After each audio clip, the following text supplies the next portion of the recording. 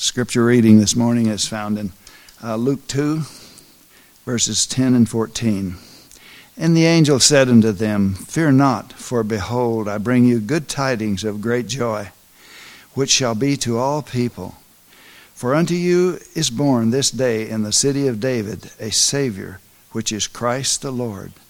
And this shall be a sign unto you. You shall find the babe wrapped in swaddling clothes, lying in a manger. And suddenly there was with the angel a multitude of the heavenly host, praising God, and saying, Glory to God in the highest, and on earth peace. Too many technical things here, but we'll get started. Good morning, everybody. Good morning. Certainly glad to see you. And John, a special welcome to you. I haven't seen you for a few weeks. I hope you're feeling better. I am. Thank you. Good. This is part one this week. Next week will be part two of the Real Bible Christmas Story. There was only one real Christmas, you know. The rest are just all anniversaries. Only the Bible tells us of the true Christmas. The Bible tells us the real story. Jesus Christ, the creator of our planet and space. One day he took off his priestly robes, his crown, and left the seat where he was sitting beside the eternal God in the throne room of the universe, where the Father and the Son control all things in their vast universe. A decision had been made. One day Jesus, the creator of all, took off all these things and came down here to this dark planet and became a baby. How can this be? It has often been spoken this way: the baby he became was altogether God, as though not at all human, and he was altogether man, as though not at all God. This is way beyond man's ability to reason and think and understand. It does not fit in with our science. Here is a major point. The believer, the Christian, takes this fact from the Bible on faith. If you doubt the Bible, then you do not believe. But we're invited to, as David tells us, "O taste and see that the Lord is good. Blessed is the man that trusteth in him." Psalms 34:8. Here we have the invitation that billions of people on this planet have accepted. "O taste and see that the Lord is good." Yet billions have taken the name of Christian and followed their master to the foot of the cross, which is the highest place anyone can be on this earth, kneeling at the foot of the cross. What if Jesus had not come to this planet to save us?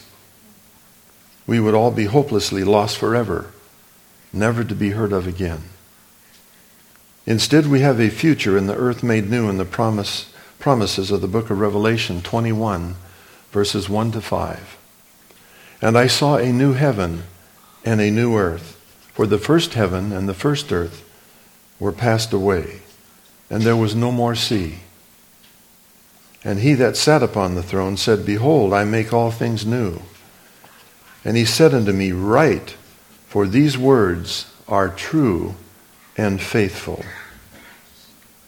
The ugly truth is that at the time of the flood, after Noah preached his heart out for 120 years, there were only 8 people saved out of all those people. At the time of Sodom and Gomorrah, when God had to destroy Sodom because of the ugliness and the filth there, only 3 people eventually were saved out of that whole city. Are you ever discouraged about thinking, well, could I possibly be saved at the end of time? We have good news for you from the Bible. In Revelation 7, verse 9. "After this I beheld, and lo, a great multitude, which no man can number, of all nations and kindreds and people and tongues, stood before the throne and before the Lamb, clothed in white robes with palms in their hands, and cried with a loud voice, saying, Salvation to our God, which sitteth upon the throne, and unto the Lamb. This lamb was the same God who became a babe in Bethlehem.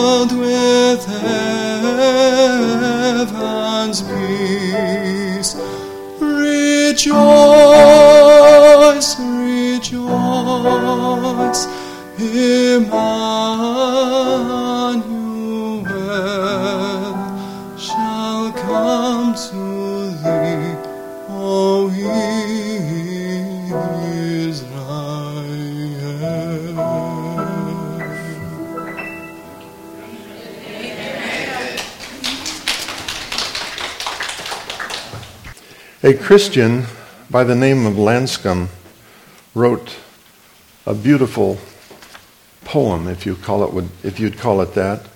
It's entitled, "He Still Lives." Some of you may have heard it, but I think most of you perhaps have not. More than 2,000 years ago, there was a man born contrary to the laws of life. This man lived in abject poverty. He was reared in obscurity. He did not travel extensively. Only once did he cross the boundary of the country in which he lived. That was during his exile when he was still a baby. His life work was confined to a little place much less in size than a state of New England. He possessed neither wealth nor influence. His relatives were inconspicuous, uninfluential, and had neither training nor education.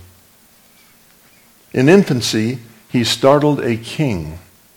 In childhood, he puzzled the doctors of religion of his day. In manhood, he ruled the course of nature. He walked upon the water billows as though it were a pavement, and he hushed the sea to sleep. He healed the multitude without medicine and made no charge for his services.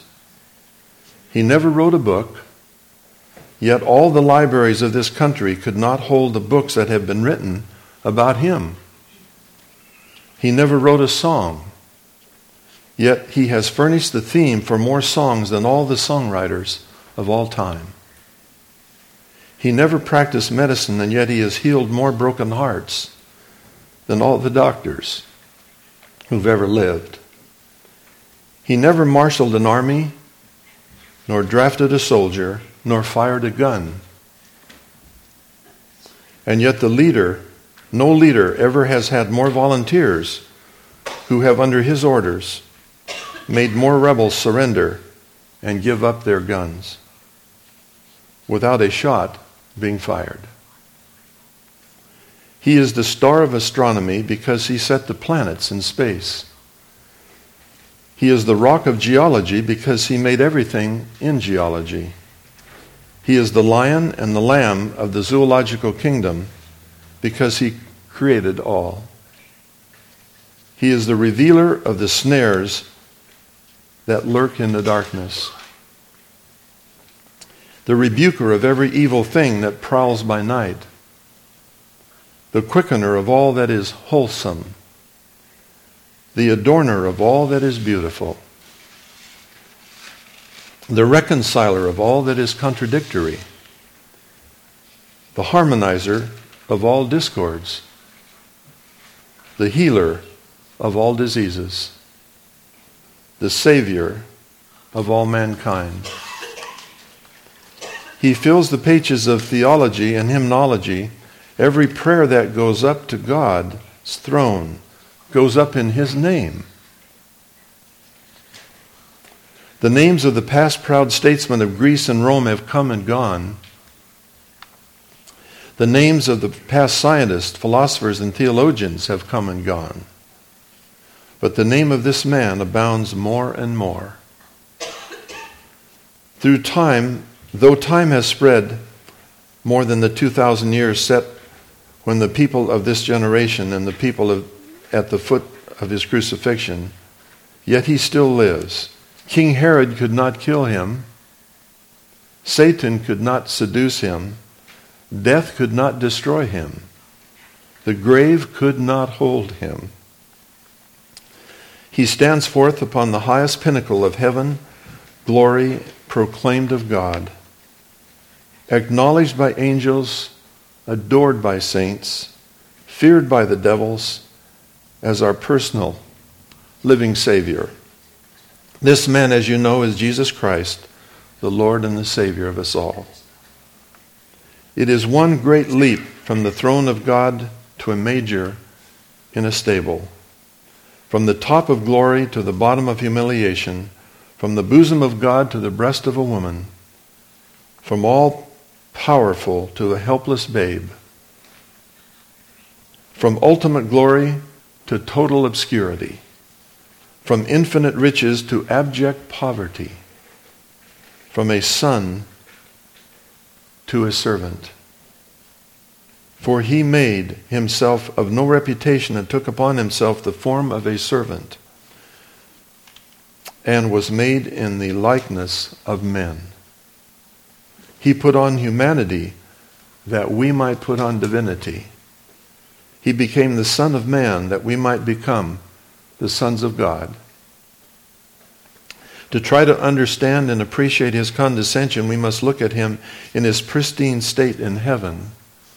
Then we may get a glimpse where the brightest of intelligences cannot define sickness, sorrow, or death. For such words are not in heaven's vocabulary. How must the angels have felt when told that he who had thrown the planets in space, the racing planets, the whirling worlds, the luminous suns, that he who created a world with its wonders of animals and beauty and flowers and the majesty of rippling brooks, glassy seas and lofty mountains, that he who placed the twinkle in the stars, the sparkle in the planets, and the blaze of the sun, he who did all this was going to lay aside his white robe for a peasant's gown. That the infinite upon whose shoulders the universe hangs was going to become helpless as a baby in a borrowed manger. Condescension, he was rich, but for our sakes he became poor. How poor? Ask Mary, his mother. Ask the camel drivers. Ask the wise men who traveled 1,500 miles from the country we now know as Iran in the Far East to give him gifts. Examine the records of real estate and see how many farms and city blocks he owned. He did not own the boat in which he cruised the lake, nor the beast upon which he rode into Jerusalem, nor the cradle in which he slept, nor the grave in which he was buried. He cruised the lake in another man's boat. He rode on another man's beast. He slept in another man's cradle. He was buried in another man's grave. He arose when his father called from another man's tomb. He rode on no fast limited trains. He ever walked over the rough hills of Judea on errands of mercy. He was poor. For on one occasion he saw the birds flying, the foxes running, and said, "The foxes have holes, and the birds of the air have nests, but the Son of Man has no place to lay his head." If he had a purse, it was often empty. For once he needed a small amount to pay his taxes, and he had to perform a miracle to get it.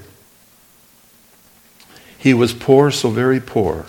Contrast this with where he was from, where he had all the glory of the universe and the millions of angels who adored him.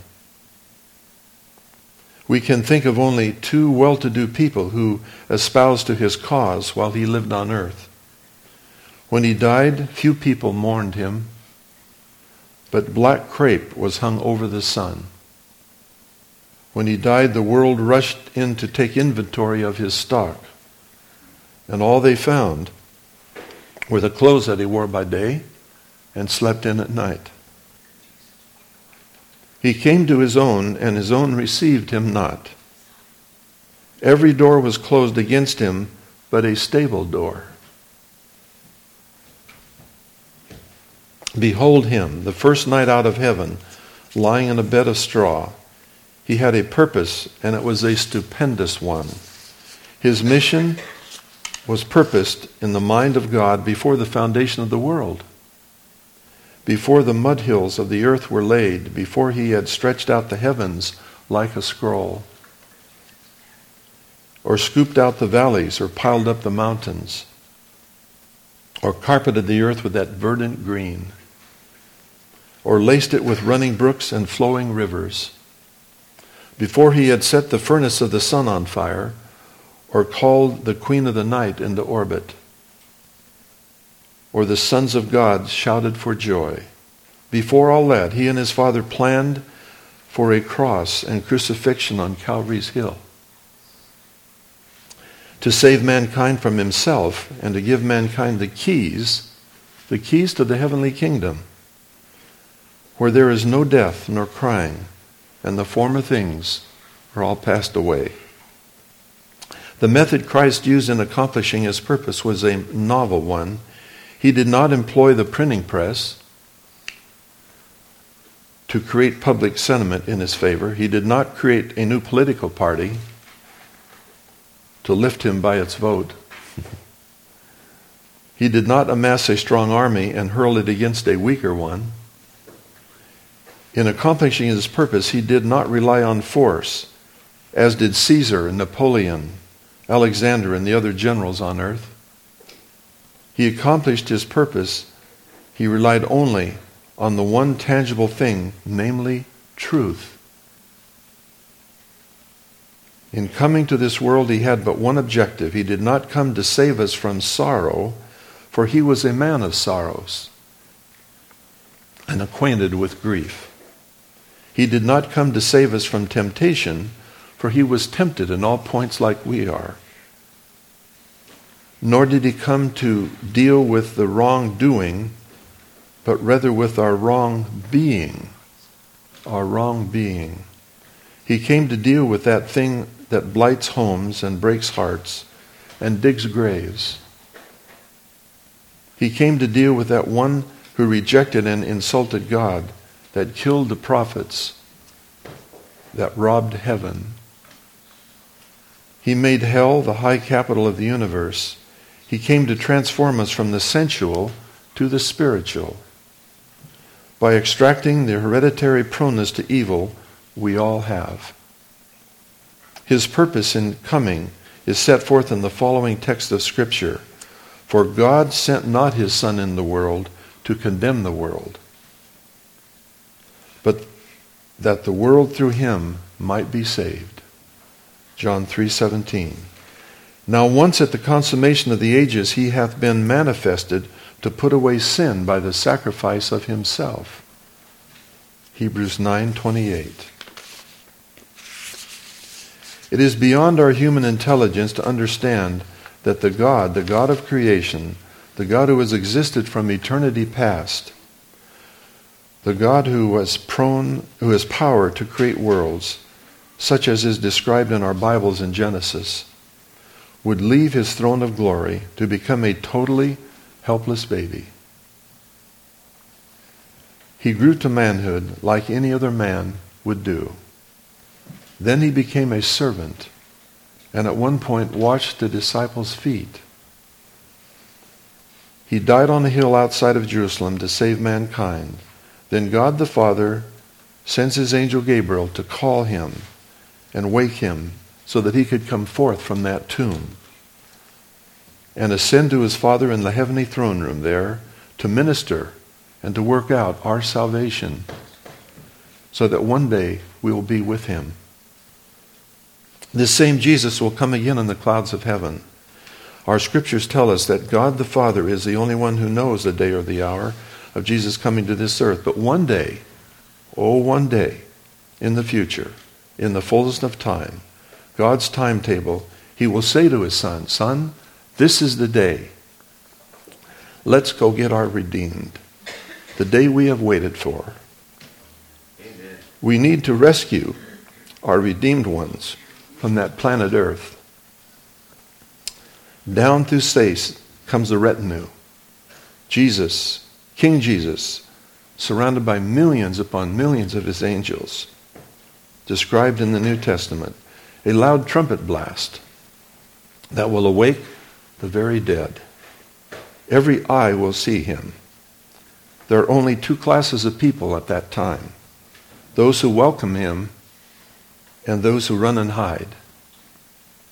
Let's look in on what the Apostle John says on the Isle of Patmos when he was writing the book of Revelation. Reading from the Bible, Revelation 22, verses 1 to 7.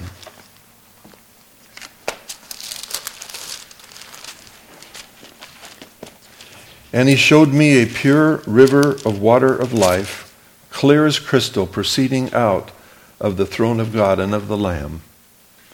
In the midst of the street of it, on either side of the river, there was the tree of life, which bare 12 manner of fruits, and yielded her fruit every month.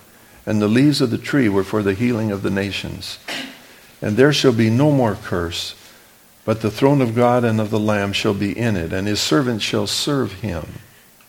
And they shall see his face, and his name shall be on their foreheads. And there shall be no night there, but they need no candle, neither light of the sun. For the Lord God giveth them light, and they shall reign forever and ever. And he said unto me, These sayings are faithful and true. And the Lord God of the holy prophets sent his angel to show unto his servants the things which must shortly be done. Behold, I come quickly.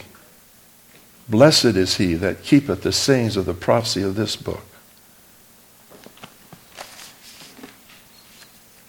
This is the real Christmas, my friends. This is the real Christmas. No tinsel or Santa Claus here. Just truth and promises from Jesus and his word. Oh, Father in heaven, help us to really understand the real Christmas and what it means. I said, Jesus came here to a lost world, to a lost person like you and I, and asked us to join him in the fight against the evil one. And then one day, in the fullness of time, God says, that's it, it's all over. I'm going down there to get my redeemed. May we be among that number. In Jesus' name, amen.